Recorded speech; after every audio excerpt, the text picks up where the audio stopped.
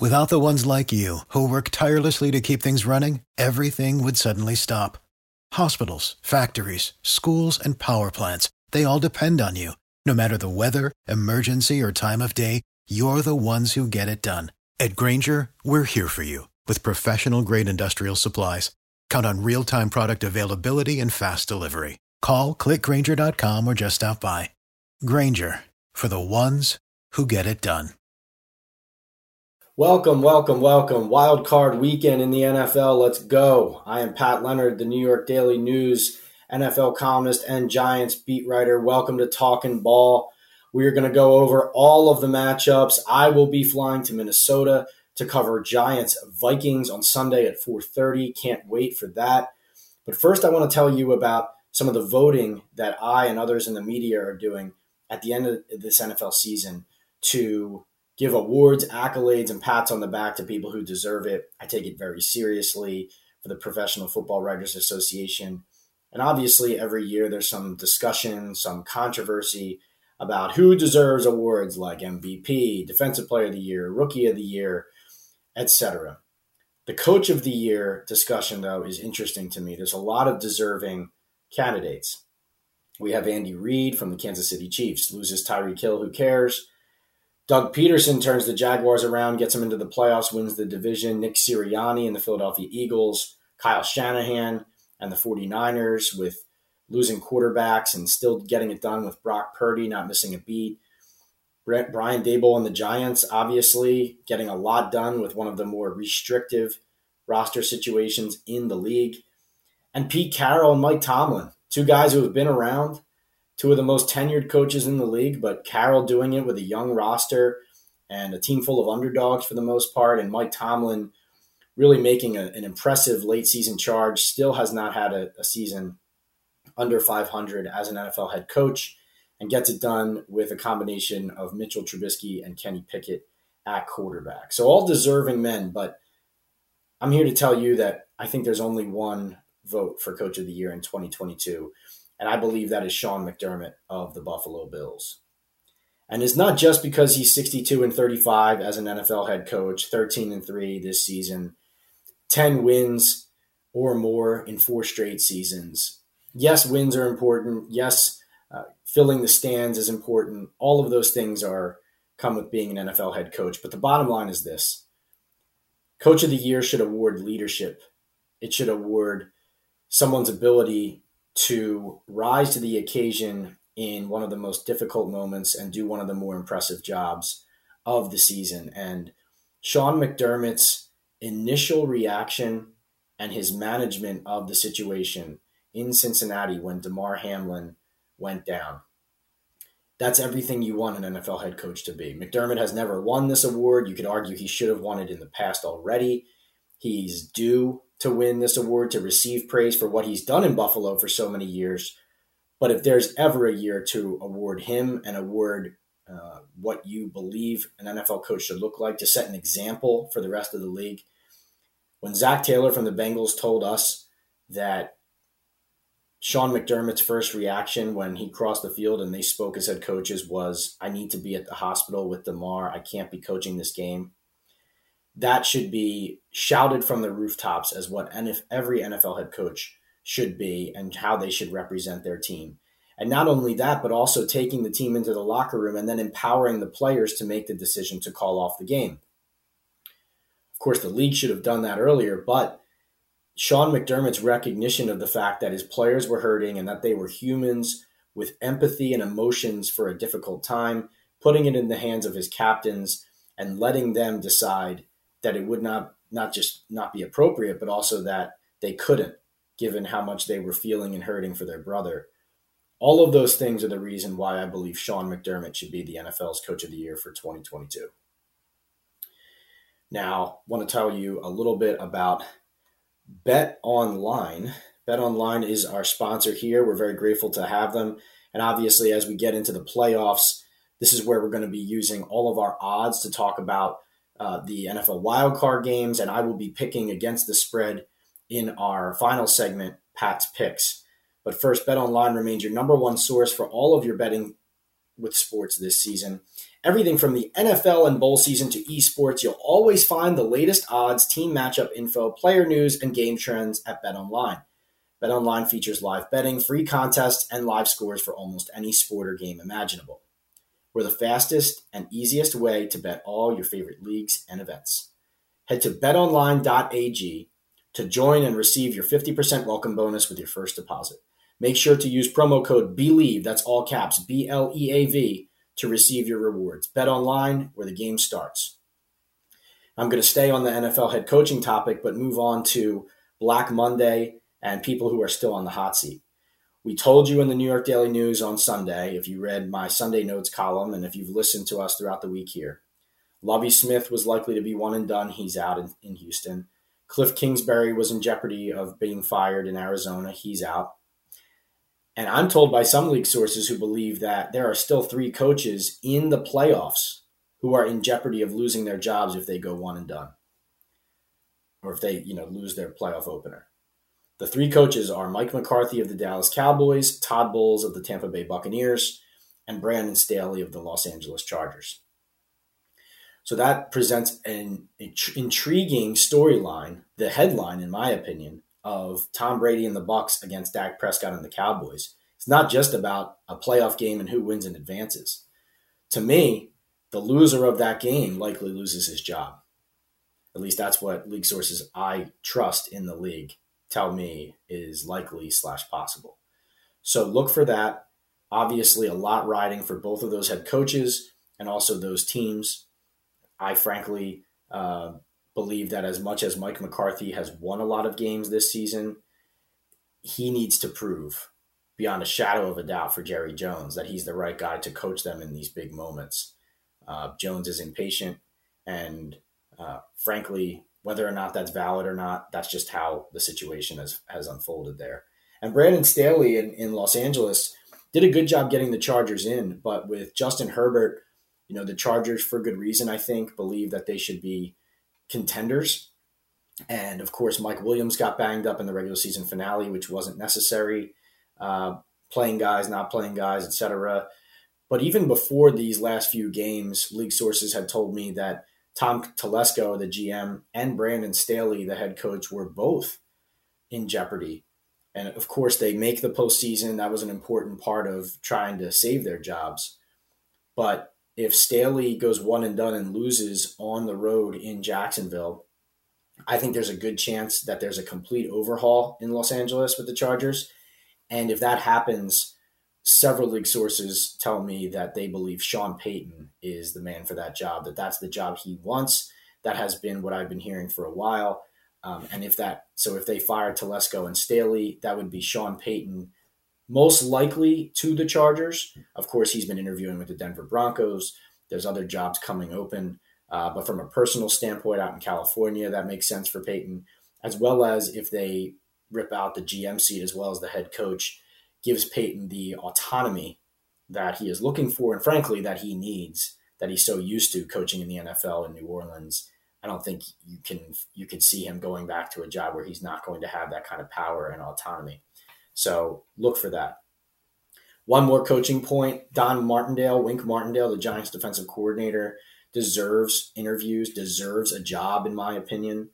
If some of these owners are going to hire guys like Urban Meyer and Nathaniel Hackett, and just to give a couple examples here, and even, let's just face it, even guys like Matt LaFleur, Zach Taylor, Arthur Smith, guys who did some impressive work, but are young, are inexperienced, are still learning on their jobs, still have plenty of flaws as well.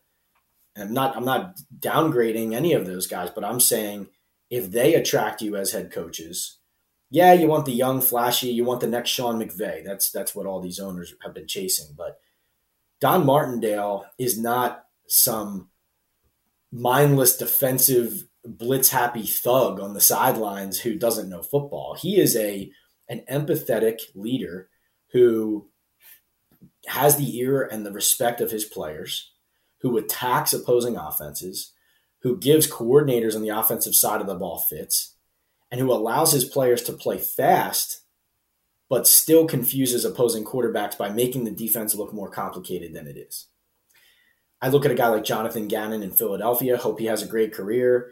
He's very popular on the interview circuit. Why should a defensive coordinator with a passive system be more popular than a more experienced coordinator with an aggressive system that no team enjoys playing against? I mean, Martindale in Baltimore, with better players than he has in New York at the moment, was the league's top defensive coordinator, top defense year in and year out, if not top 2 or top 3 for several years running there. I think Wink deserves interviews. I think he deserves more love. If Mike Kafka, the Giants offensive coordinator, is going to get some of these interviews, I think Wink Martindale absolutely deserves at least the same. So that's something I wanted to say. And then finally, wanted to give another shout out to Geno Smith in Seattle. In the NFL, it's a harsh business, and everyone accepts that it's not fair. Usually, if you don't succeed in your first try, you might not get a second try. And if you do get a second try, it might not be optimal circumstances. It probably won't. And people accept that. But Geno Smith is such a rare case of not only getting himself to the right opportunity, but also creating believers out of people after so much disappointment, and doing so with his work ethic, with his even-keeled demeanor, and with his leadership, frankly. I think a lot is to be said for Geno Smith being a playoff quarterback in Seattle after what he went through with the Jets, after what he went through with the Giants, and after toiling for so long, even out west, just to get that opportunity and to get it in a season where nobody had any expectations of him or the team at all, and to do what they have done. I think that's an excellent job by Geno and by the Seahawks. And just to pivot to my last point off of Geno, talking to people about what Daniel Jones's contract will look like in the offseason, Geno Smith's free agent negotiations and multi-year deal and negotiations and contract with the Seattle Seahawks, watch that if you're a Giants fan or somebody around the league watching these quarterback contracts, because what Geno Smith does from a contract standpoint will set a floor for what Daniel Jones representatives can do with the Giants. Now, at the moment, talking to people I trust in the league about how this could shake out, excuse me, how this could shake out is the transition tag is still the smartest plan at the moment for the Giants as far as how are we preparing right now to go in at the start of the negotiations. Transition tag would be a 1-year, $30.5 million deal approximately. That's over the cap's estimates right now. And what that does is it holds in place a deal for 1 year, $30.5 million if you don't get a deal done. But also it creates kind of a floor and a range for you to negotiate with Daniel Jones and his agents on a longer term contract. Now, Jones, if he wins in Minnesota in the playoffs, could maybe force the Giants' hands to bump that up from the transition tag to the franchise tag, which would be $32.5 million for a 1-year deal if they don't get a multi-year extension. The transition tag leaves the door open to somebody to come and sign Daniel off the Giants if they don't match. So if you want more cost certainty as well in not having to match someone else's financial structure of an offer, if you're the Giants and Joe Shane, you could just go right to the franchise tag at $32.5 million and have that be your starting point. And that's why, first of all, I do think the Giants have a good chance to win. But secondly, the fact that he has had the season he has had, I think puts Jones in a good position of leverage, especially if he wins against Cousins and the Vikings on the road. The lack of a market for teams to come in and try and sign him away at some high number might hurt Jones's ability to get to shoot the moon, so to speak, on a contract front. But people I trust in the league believe that eventually he could negotiate and find himself towards a 3-year, $100 million deal. So that'd be 33.5 or 33.3 million per year on average, and then get maybe anywhere from 60 to 75 million guaranteed. And a lot of the guarantees, or most of the guarantees, would be loaded into the front 2 years. And what that would do is it would allow Daniel and his agent to get back to the negotiating table 2 years down the road, hoping for the big payday, the huge cash in, where if he does well enough in 2 years in the same system and keeps growing, the Giants sign him to a long-term monster contract, and then he is set for life. So when you look at Daniel Jones's decision as well, maybe there's a lack of a market for someone to come in and poach him for $40 million and force the Giants' hand there. But also from Jones's standpoint, you have to think there's not much incentive to leave New York, because if you're in New York, you've finally found maybe a coaching staff that knows how to harness your ability and get the most out of you. And you've had all of this turnover, offensive coordinators, different systems, different head coaches. And now you finally have a chance to maintain stability. And so for Daniel Jones, is it worth it to force the Giants' hand towards the $40 million a year number when getting closer to 35 or a little bit under 35 still gets you a significant payday, because you're getting 60 to 75 million in guarantees, probably between 65 and 70. And then you're getting that money, and that money's there. And then you also have an opportunity to continue to grow. We'll see if the market changes. There's a lot of teams who have quarterback needs who are drafting at the top of the NFL draft. So that's another thing. They can get more cost certainty and cheaper quarterbacks for longer control than they would having to pay Daniel Jones, who did have a good season, but just had one encouraging year that, hypothetically some GM out there could say, well, yeah, no, that was a good season, but do I know he's going to do that for the next 3 under a new head coach and in a new system over here in this new city? All of that is to say Jones has earned his way to a new deal. Those are the parameters of what it would/could look like. And this is just a fascinating time of year that's only going to ramp up as we get deeper into the playoffs. We're going to do 2 podcasts this week. We're going to split them into 2. Busy week for everybody. So I'm going to go solo here and move right over to Pat's picks, and I'm going to break down all of my picks against the spread via the spreads at betonline.ag and talk through all of these matchups. And then we're going to come back later in the week with a meaty playoff preview, and we're going to dive further into these matchups on Wild Card Weekend. But stick around. We'll be right back with Pat's picks. All right, welcome back to Pat's Picks. Let's get into the Wild Card Weekend matchups. All of these lines are courtesy of betonline.ag. I'm going to start with the Niners -7.5 against the Seattle Seahawks. The Niners are at home. I like the Seahawks here as the underdog. With this large spread, I understand the Seahawks have not played well down the stretch, and the Niners look like a Super Bowl contender. I do believe the Niners win this game. Could be some bad weather here. There's some bad weather possibly in the forecast. Seahawks only lost to the Niners by 8 when they played recently.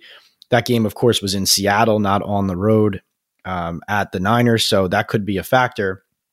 But I do believe that Pete Carroll's coaching will prevent this from being a blowout, as well as even if the Niners are up significantly at some point, Geno Smith could help throw them back into a more respectable score. I mean, we're not talking about a Seahawks offense with their receivers, with their weapons, Kenneth Walker, Lockett, Metcalf, et cetera, and the way Geno played most of the season. We're talking about an offense that can move the ball a little bit. The Niners defense obviously is fierce. I think San Francisco wins and advances, but I like Seattle to cover 9.5 on the road. The next one I think might be my best bet. The Jaguars are +2 at home against the Chargers. Man, I really like the Jaguars here. I love the Jaguars here. I think that this line looks like an overreaction to me to the Jaguars just eking by the Titans last week. And frankly, I think that, first of all, Trevor Lawrence missed a couple really easy throws that he does not normally miss, and the score wouldn't have been as close. Secondly, Mike Vrabel and the Titans, from a schematic standpoint on defense and also just a hard-nosed attitude standpoint in the way that he coaches those games. I mean, the Chargers aren't the Titans when it comes to how that game will be played, in my opinion. The Chargers defense did look better down the stretch of the season, but I think the Jaguars offense is going to move the ball and score in this game. I don't think it's going to be as tough sledding nearly as it was against the Tennessee Titans. And the Chargers as 2-point favorites, I know I've seen this some places as 1.5.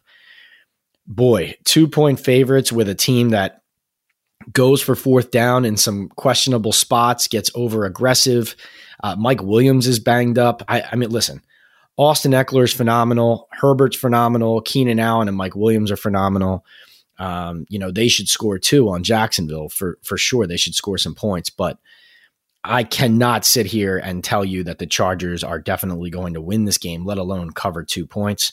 And it wouldn't surprise me if this line by the end of the week, we're down closer to pick 'em. Bills are -9 against the Dolphins. This is a large spread. And yes, there could be a letdown from an emotional standpoint from Buffalo after such a high against New England and the amazing response that the team had to the Damar Hamlin situation and kind of the uplifting nature of his health updates. But the likely absence, I should say, we don't know, of Tua Tagovailoa, to me here is just, it's too hard to ignore.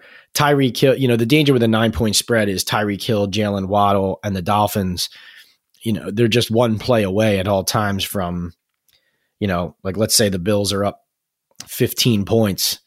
Tyreek Hill could go 80 yards and the Dolphins could cover in an 8-point loss, right? So that's dangerous. I probably would wait on this game until the last minute to bet on it, to find out not only what the line is, but also who's playing and or who's trending towards playing and who's not. But at the moment, Bills -9 at home against the Dolphins team without Tua, not knowing who their quarterback is really at the moment. I like the Bills. The Giants +3 at the Vikings. Man, I like the Giants here. I like the Giants a lot. I think they can win this game. I think they will win this game. Of course, it's easy to sit there and say, well, they should have beaten them last time. They just got to clean it up and they'll beat them this time. Obviously, isn't going to be that simple against Dalvin Cook, Justin Jefferson. It's not going to be easy, but I love the Giants in this game. Give me the Giants and those 3 points. Happily take those 3 points. The Bengals -7 at home against the Ravens. Reports that Lamar Jackson is pushing to try to play. Everything that's coming out of Baltimore, though, says that he's not healthy and he's not ready.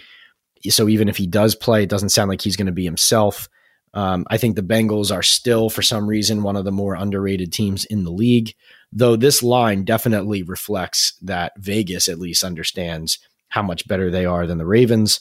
So I would, again, just like the Buffalo Dolphins game, I would wait a little later in the week before betting this one. But I like the Bengals. And finally, another potential best bet candidate, the Buccaneers +2.5, so 2.5-point underdogs, hosting the Dallas Cowboys.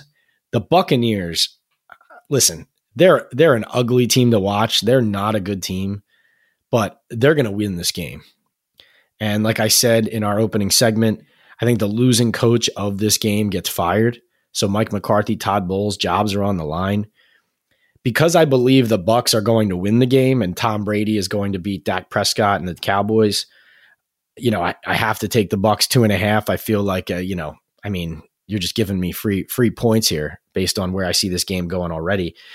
Dallas's path to winning this game is running the ball and not letting Dak throw the ball 40 times, because Todd Bowles does a lot poorly as a head coach, in my opinion, from a game management standpoint. And the Bucs offense has been bad and their defense hasn't even been able to do what you expected them to do from a stopping the run standpoint, et cetera. But Bowles knows how to scheme a defense to get quarterbacks in trouble. And he is a great defensive coach.